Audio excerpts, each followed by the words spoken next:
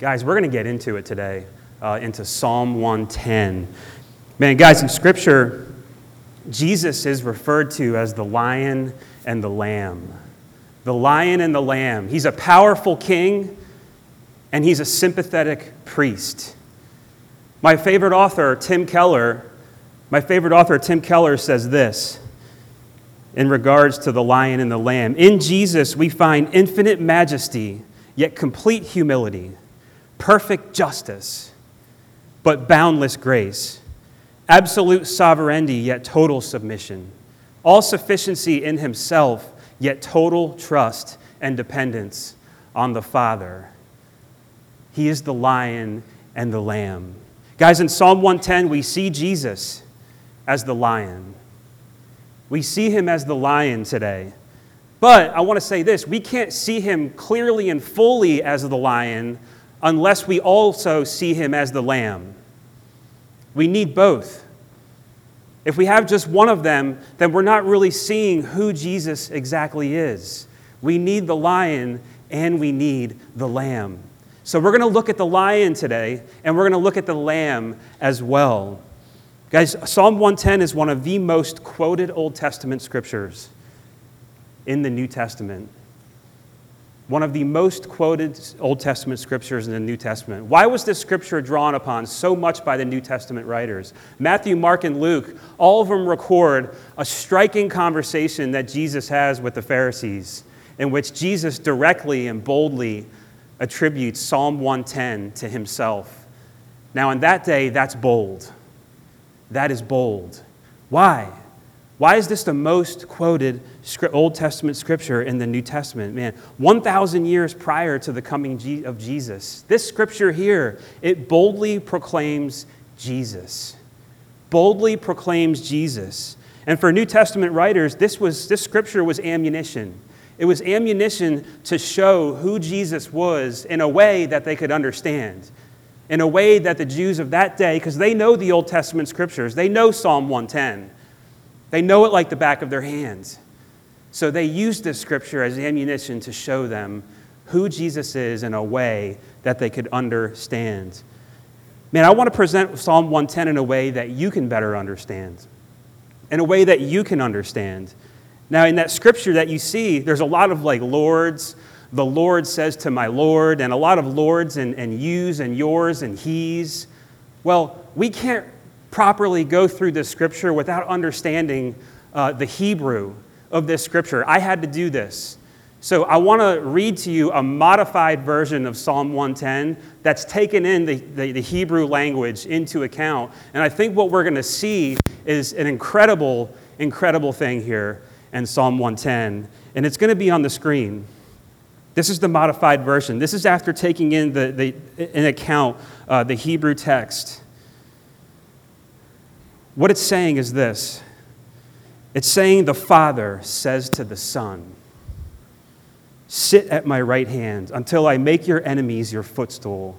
The Father sends forth from Zion the Son's mighty scepter. Rule in the midst of your enemies. The Son's people will offer themselves freely on the day of his power. In holy garments from the womb of the morning, the dew of your youth will be yours. The Father has sworn and will not change his mind. You are a priest forever, after the order of Melchizedek. The Father is at the Son's right hand. The Son will shatter kings on the day of his wrath. The Son will execute judgment among the nations, filling them with corpses. The Son will shatter chiefs over the wide earth. The Son will drink from the brook by the way. Therefore, he will lift up his head. Guys, what we have here is a striking prophecy from King David of God the Father talking to God the Son. What we're seeing here is like kind of a conversation between the first two people of the Trinity, God the Father and God the Son. Guys, this is a striking scripture, and I want you to see that today. I want you to see that here in Psalm 110. Now, here's some brief play-by-play of what's going on exactly here. And then we're going to get into some application. But verse 1, you see here, the Lamb. The Lamb has been slain. Jesus has been slain. And after his crucifixion and resurrection and ascension, the Father tells the Son that his work is well done and that he may sit at his right hand, which is a place of power and a place of strength. And he's going to lay and wait. He's going to lay and wait. Verse 2, a time is going to come when the Father will give the green light. That time is going to come when the Father gives the green light and he's going to hand the scepter to the Son. The scepter is the symbol of the king's right and power to defeat his enemies and rule. And rule. At this appointed time, the lion will conquer and establish his rule over his enemies. And it's at this time that the Father will make the Son's enemies a footstool for his feet. Guys, verse 3, when the Son descends again to battle, those who believe in the gospel of Jesus Christ will offer themselves freely to him in this. They will offer themselves freely to him. And you see in verse 4, the Father, he tells the Son, you are a priest of the order of Melchizedek. And the Father, he's not going to change his mind. He will not change his mind. He will not reconsider his paths and his commitments to his redemptive plan. He will be a priest like Melchizedek. He's going to be a king priest. He's going to hold two offices, king and priest. He's going to be a priest for all nations, not just a priest for Israel. Like Melchizedek, he's going to be a priest for all nations. For all nations. And his reign would be without beginning and without end, just like Melchizedek. Melchizedek is from the book of Genesis, and he has an encounter with Abraham. Verses 5 and 6. Earlier, the Son sat at the Father's right hand. Earlier, the Son sat at the Father's right hand. Now we see here, when the Son comes again, the Father is at his right hand. The Father is at his right hand. The Son will act in complete strength and power and will overturn corruption completely and finally. He will overcome sin. He will take it all away and wipe it off the earth and make all things new. He will completely destroy corruption on earth. He will put away those who did not ally with him by faith in his gospel. He will put them away. And it will come upon all nations. All nations, not just Israel. It will come upon all nations. And notice the Lord's people aren't in the picture anymore here at verses 5 and 6. It's because this is the Son's battle. It's his battle that he's going to fight. And he's going to win. It's his alone. In verse 7, at some point, the Son, the lion, is going to break and rest and refresh himself. He's going to lift up his head in confidence.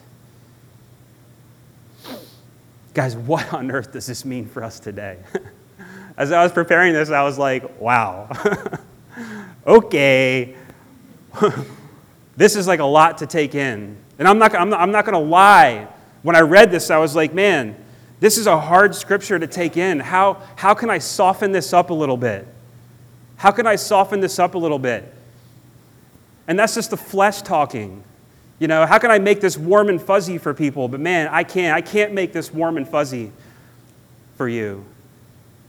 And I can't make it warm and fuzzy for myself.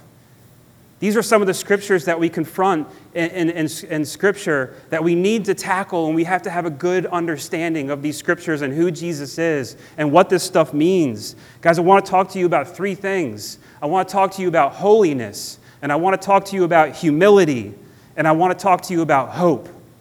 Holiness, humility, and hope. I want to talk to you about holiness, guys. Psalm 110 shows us what's at stake. Holiness. Holiness is what's at stake. I want to take you back to the Garden of Eden, the beginning of humanity. The beginning of humanity. It was a perfect place of flourishing and fulfillment and joy and holiness. Everything was perfect and holy. But because of their disobedience to God, Adam and Eve were banished from the garden. Holiness left humanity. Holiness left humanity. And as Adam and Eve left the garden, they turned around and they saw a flashing sword at the entrance of the garden. A flashing sword at the entrance of the garden. The flaming sword. It barred the way back into the presence of God. It barred the way back into the presence of God. It blocked anybody who would want to come back in to the presence of God. Nobody could get back into the presence of God unless they went under that sword. Unless they went under that sword. Unless they paid for the wrong that was done. The flaming sword is the sword of eternal justice, and it will not fail to exact payment. It won't fail. Guys, do you have a hard time with God's justice? Do you have a hard time with God's wrath? Do you have a hard time with the wrath that you see here in this scripture? Because a lot of people, many of you, may be asking, man, if God is love, how can he be a God of wrath? If God is love, how can he do this? How can he be a God of wrath? And I want to point to you guys just a couple arguments. There's so many arguments for this. And I just want to point out like three concisely, and then we're just going to move on. Guys, I want you to think about this first thing. Don't you think it's interesting how we make room for ourselves to desire and to seek justice? But then when it comes to God, we don't allow God to be a God of justice. We don't allow him to be a God of wrath. But we can. We're allowed to. I'm allowed to just want wrath upon somebody, to want justice on somebody. But God's not allowed to. The God who created the heavens and the earth, he's not allowed to. Guys, think about that for a second. One reason we seek justice is because we're made in the image of God. We're all made in the image of God. We have God's imprint on us. Because God is just, we are just. A lot of times, all we have to do is just look into our own hearts. And why do we do the things we do and seek the things we seek and desire the things we desire? And a lot of that is because we're made in the image of God. We seek justice. We seek wrath. Because we're made in the image of God, and God is just. God is a God of wrath. Guys, think about this too. Man, if you want a loving God, you have to have an angry God. You have to have an angry God if you want a loving God. People get angry because of their love. Do we not? Do we not? Because we love somebody so much, we get so angry. The closer we get to somebody, the closer we get, and the more we love them, the more angry we get. I'm experiencing this in my own family, in my own marriage. I love my wife and I love my kids, but man, I get angry because I love them. Guys, God's anger is a function of his love. It's a function of his love, and his anger is perfectly justified. God loves everything he has made. Because his capacity for love is so much greater than ours, so is his wrath. So is his wrath. Guys, remember, holiness is at stake. If God is loving, he must be angry at evil and sin. He must. He must. And because evil and sin are in us, and he loves us, it's close to home for him. It's up close and personal for God. Guys, the lamb was slain. The lamb was slain because the lion loves. Does that make sense? The lamb was slain because the lion loves. You can't have the lamb without the lion. You can't have love without wrath. You can't. And guys, think about this third thing. If you don't believe in a God of wrath, then you have no idea of your value to God. You have no idea your value to God. When somebody you love and value is threatened or jeopardized, what happens? You get fired up, right? You get fired up when somebody you love is jeopardized or threatened because you value them so much. That's what it is for God. Guys, your conception of God's love and your value to him will only be as big as your understanding of his wrath. If you don't understand God's wrath, and if you don't accept his wrath, you cannot know just how much he loves you. You can't know how much he values you. We need both. Guys, so who could survive the flaming sword? Who could survive the flaming sword, the sword of eternal justice? The sword of eternal justice. Guys, if we're guilty and nobody can survive the sword, how will we ever get back into the presence of God? How?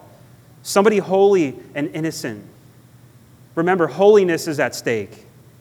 Somebody holy and innocent must go under the sword in our place. And who did that? Thank you. Jesus. Guys, you are so valuable that God, in love, directed his wrath upon himself in Christ so we could escape eternal wrath. And we don't have to go under the sword, which we will not survive. So we could go escape the sword. Guys, Jesus went under the knife. He was cut off. Jesus took the sword for you and me. The sword claimed its victim. It claimed its victim. The innocent one absorbed cost incurred by the guilty. On the cross, Jesus became sin. He became sin, and holiness left him. Holiness left him so holiness could return to us. What an amazing, amazing God that he is. In Christ, holiness returns to humanity, and humanity can now return to the presence of God. The garden is wide open. The door is open. The door is open. Through Christ, the garden reopened to anybody who identifies with God's atoning work in Christ. All nations, anybody can re-enter the garden. Guys, in Christ you are holy. In Christ you are holy not because you have no sin, but because Jesus' sanctifying holiness is in you. It's attributed to you, and then it sanctifies you, and it grows you, and it makes you holier and holier and holier until one day we're in the presence of God and his holiness. Guys, Jesus is the lamb that went under the sword for us, but he is the lion who now holds the sword. He is the lion who now holds the sword. It's what we're seeing here in Psalm 110. We see in Psalm 110, if we don't have the lamb to make us holy, then we're going to get the lion. We're going to get the lion if we don't have the lamb. Guys, I want to talk to you about humility. Humility. Guys, seeing the lion in Psalm 110 should humble us. It should humble us, and this humility should flow out into our lives. Guys, I have an enemy in my life. I have an enemy right now in my family, my own family. A marriage is destroyed because of him. This marriage is decimated. My sister has been abused. These kids' futures are affected for good. I have an enemy in my family manipulating and telling lies. Telling lies. It's wreaking havoc on them. It's wreaking havoc on my parents. It's wreaking havoc on my wife and I. And because it's so close to home, it's so up close and personal, I have wrath. I feel wrath in my mind. I want wrath to come upon him. I want justice upon his head. I feel it in my heart, like Jonah, who wanted judgment on Nineveh. I've repented for wanting judgment. I'm repenting every day for wanting judgment upon his head. There's nothing more humbling than the restraint God is calling me to. Nothing more humbling than the restraint that he's calling me to. I'm learning just what it means to love my enemy. Just what it means. Guys, despite the wrath in my mind, my heart knows. Despite the wrath in my mind, my heart knows that my weapons are love and humility. Love and humility and grace and truth and service and restraint. and compassion. It's the hardest thing. God doesn't want people to fall under his wrath, so I shouldn't want him to fall under his wrath. But man, that's hard when I see what's happening with my family. I shouldn't want that on his head, and I repent of it every day. Guys, he wants people to know Christ, so I should want people to know Christ, and I should be Christ, no matter what it takes. I should want him to know Christ. We're living in a period right now of cosmic restraint. This restraint that I'm feeling, this is what God is doing right now. He loves us so much, and we're in this period of cosmic restraint. He's holding back. The Son is at the right hand of the Father, and he's waiting. He hates evil, and he hates sin, and he's watching it and seeing all this happen. But he's restraining. He's staying put. He's giving us an opportunity to know Christ. He's giving us an opportunity to know Christ. Guys, in Christ, the lion and the lamb are being reproduced in us. In Christ, they're being reproduced in us. Increasing zeal for God's kingdom on earth. Man, I'm feeling that. But also pursued in humility and love and grace and truth and restraint and compassion. I feel the lion and the lamb inside of me. I feel it. Guys, my enemy is not my enemy. Your enemy is not your enemy, whatever it is. Somebody in your family, whatever your struggle is, your addiction, it's not your enemy. It's God's enemy.